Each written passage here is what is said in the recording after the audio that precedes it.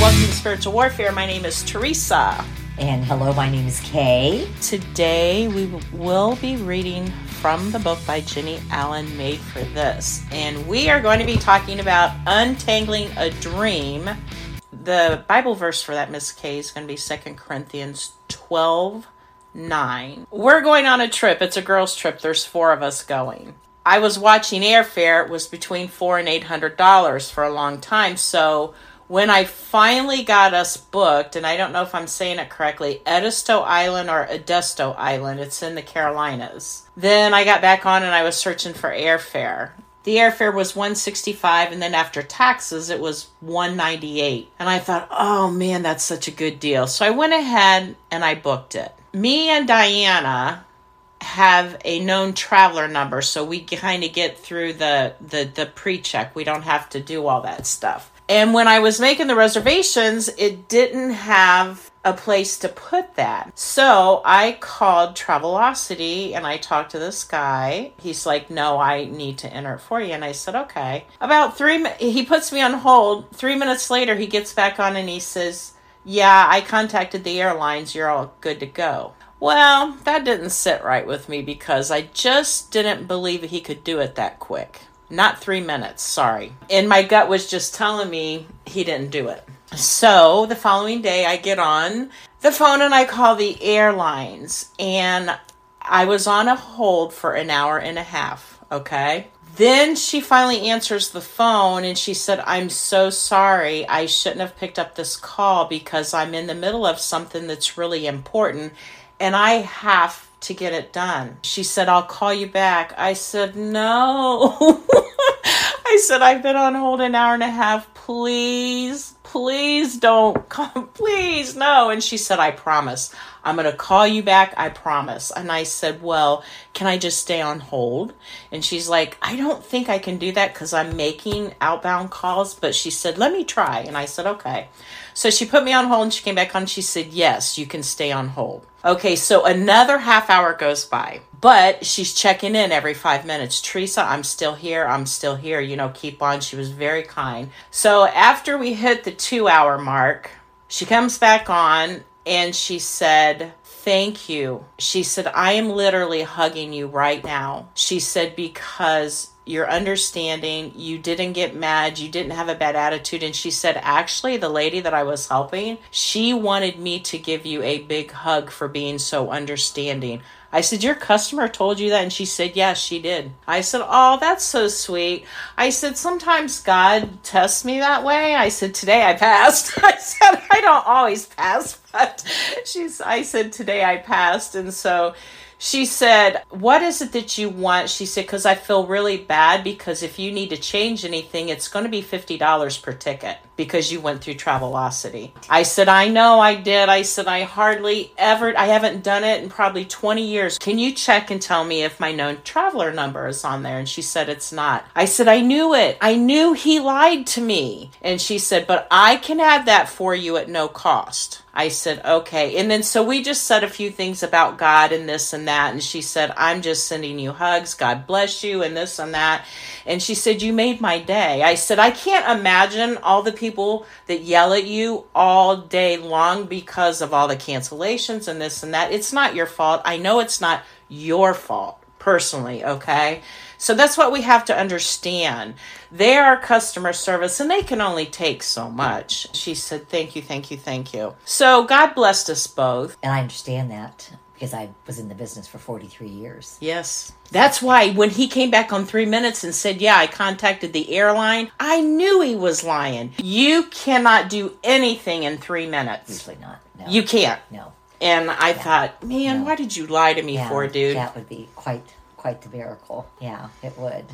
But it was nice. It's just nice to know and just to share why you did what you did. God gives us grace every single day. Yes, he does. And we need to give people grace. And always remember, she didn't do it. If your flight got canceled, it wasn't her that canceled your flight. No, we've had all those, all that smoke and stuff from the Canadian fires and that caused havoc. Oh, I know. Yeah, yeah. And I mean, I didn't know if that's a normal time because I haven't called airlines for years. Right. I thought 2 hours was a little long, but it's what I you felt do. for 8 and 9 before. 8 and 9 hours? During the pandemic. Yeah. We were on hold with these tour operators and airlines, and we would pass the agent on if they were willing to be passed on to another person, because once you got them on the phone, yeah. So imagine that, Teresa. Oh no. Yeah. I would have flunked the 8-hour test. You had no choice. No, I know you don't. That's Right. your job. Wow. Yeah. Okay, Miss Kay. Well, would you like to read 2 Corinthians 12:9, please? Well, yes, and this is just perfect right here. My grace is sufficient for you, for my power is made perfect in weakness. Aw, that is. I had no idea. See, there you go. Yeah, there we go. You may be thinking as you stare and sigh and moan at your threads that you still do not know what you are supposed to do with your life. If that is true and everyone you love has stared at your threads with no answers, let me tell you how to find out. Go do something. Anything. Start somewhere. And through working, building, creating, and leading, you're going to learn things about yourself. I can promise you that if someone is pretty confident about the way they're wired and knows what they want to be doing, is because they have spent significant time processing and practicing. They have also likely spent a lot of time failing at the wrong endeavors. Part of knowing where you need to be is knowing where you never need to be. That is true. I was listening to a guy yesterday who was in a gang and drugs, and he spent time in prison, and he came to the Lord, and now he does prison ministry, and that's exactly what he said. His pastor told him it's important that you never go back. And he said, I couldn't just give up my gang friends overnight. And the pastor told him, and he said, you will never grow and you'll never change if you stay in that lifestyle and think that you'll be okay. Right. Yeah.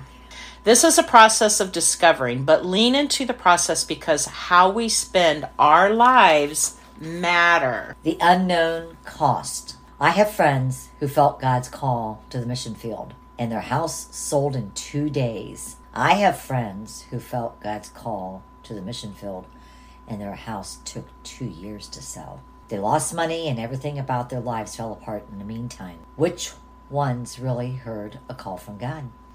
Following God, reading Him is also beautifully and painfully mysterious. Some of you will clearly see purpose and visions in your threads, and you will run with near certainty that they are callings from God. And some of you will barely detect a hint of a plan and will nervously step out toward a dream. It will feel almost completely dark, but you will do it. Can God be in both? I know there may not be complete clarity, but if your heart is willing and you want God's glory, you give Him the pieces of your life. Something will happen. He waits for us. We all doubt and overanalyze, and to some degree, God moves anyway. He moves on us with plans on this earth, with or without us. He moves our hearts toward His plans as well. What if you hadn't adopted Cooper?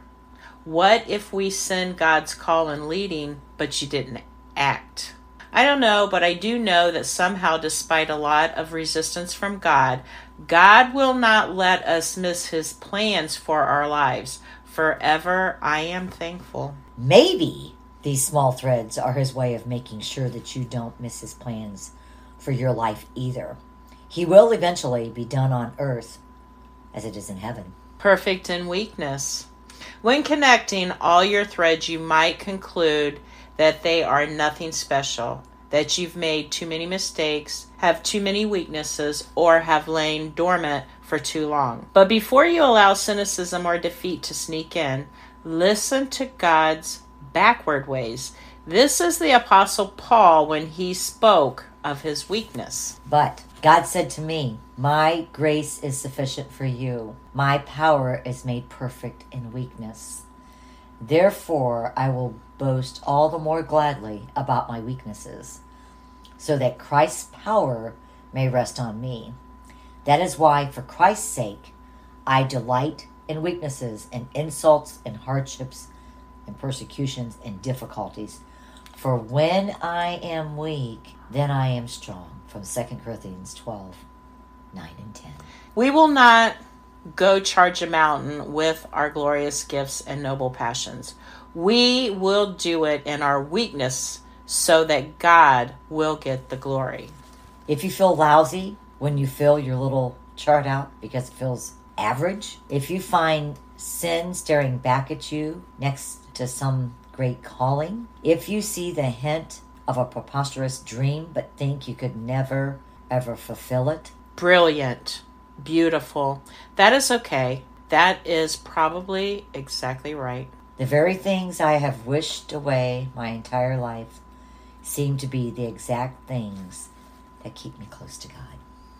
Do not shrink back. Build your team, dream, and allow them to speak into your life as you speak into theirs.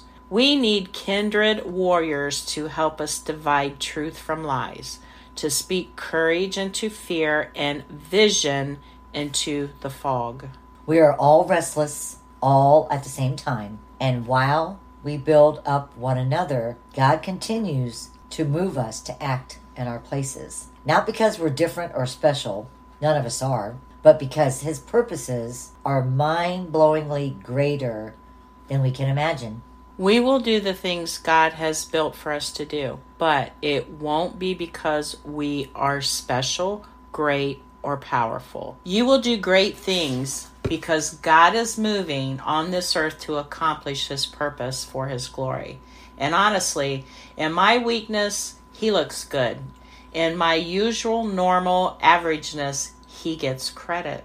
I am becoming okay with that, looking a little crazy and ridiculous while He looks awesome. Please live your purposes. Please lay out your threads and embrace that you exist for specific purposes and no one else can live them like you. Amen. Amen. Oh, next week, what would you like everyone to think about? Part of knowing where you need to be is knowing where you never need to be. That is the key right there. Yeah. It truly is. Yeah. Until you leave behind the sin, the old ways, the old life. When you have had an experience that taught you where you never need to be, when have you? Part of knowing where you need to be is knowing where you never need to be. When have you had an experience that taught you where you never need to be? I think we all have. Something that comes to my mind too as I've grown closer in my relationship with God, there are certain things that I know comes to mind when I think about. I love the era that we grew up in with the music and so forth. But now that I am older and closer to God, we love to dance and oh yes, all that yes, stuff. yes, Okay. yes. But if you stop and you listen to the lyrics of a lot of these songs, it was all about the beat and of that, yes, and you didn't really right. And so I pretty much listen to, Christian music or Christian radio stations. Oh, yes. All the time now. Even what I will watch on TV. Absolutely, 100%. That was the best thing that I ever did. That took me a long time to give up cable. It really did. Mm-hmm. So looking at your threads on a scale from crystal clear to completely dark, how clear are you right now on what they mean? And how do you feel about it? What might stepping out and doing something, anything, look like, considering how clear your threads are to you? In light of what your calling may be, list 5 ways you feel average or subpar. How could God get the glory if you stepped out despite those things. Where are you on building your team of kindred warriors?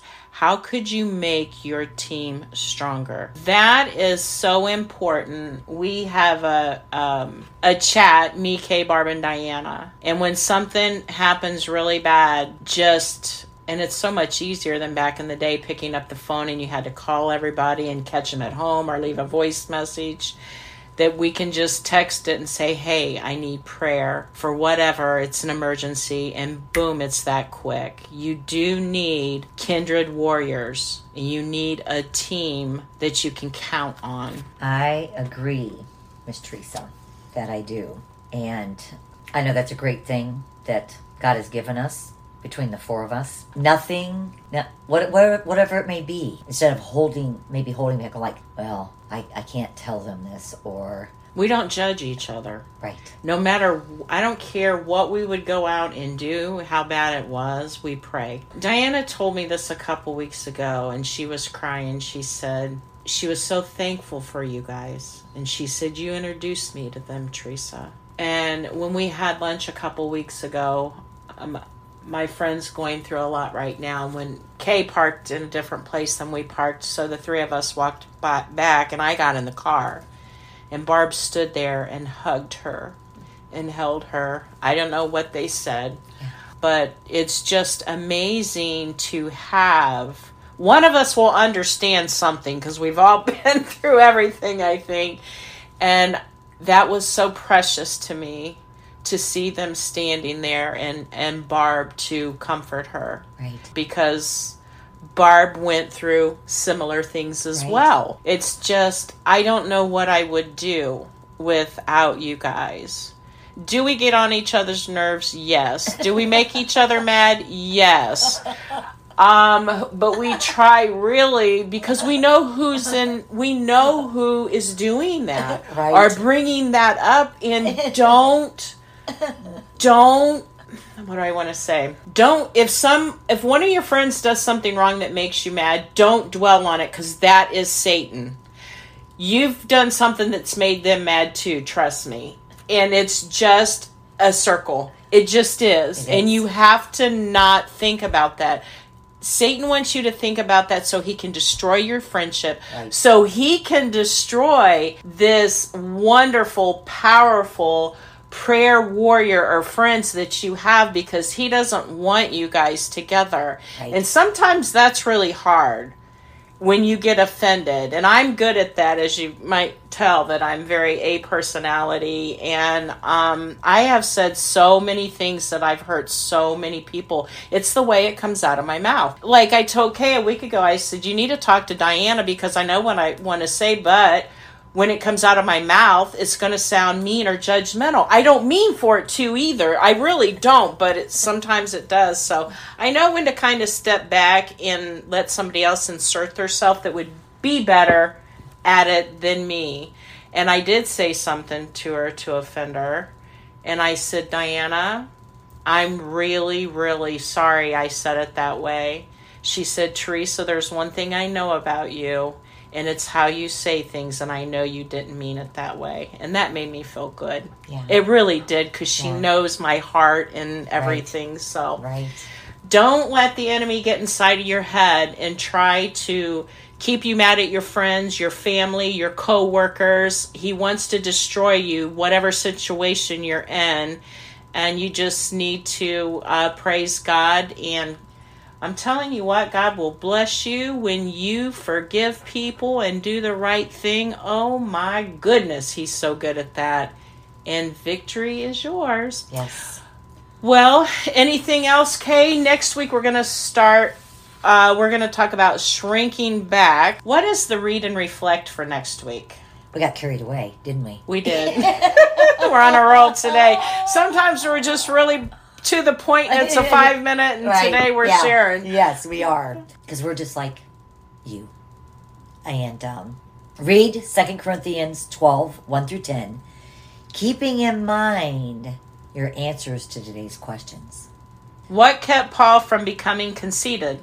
How is it possible to delight in hardships? Was Paul okay with looking crazy and ridiculous? How? After reading these passages, consider the answer to these two questions. Where are you, Lord?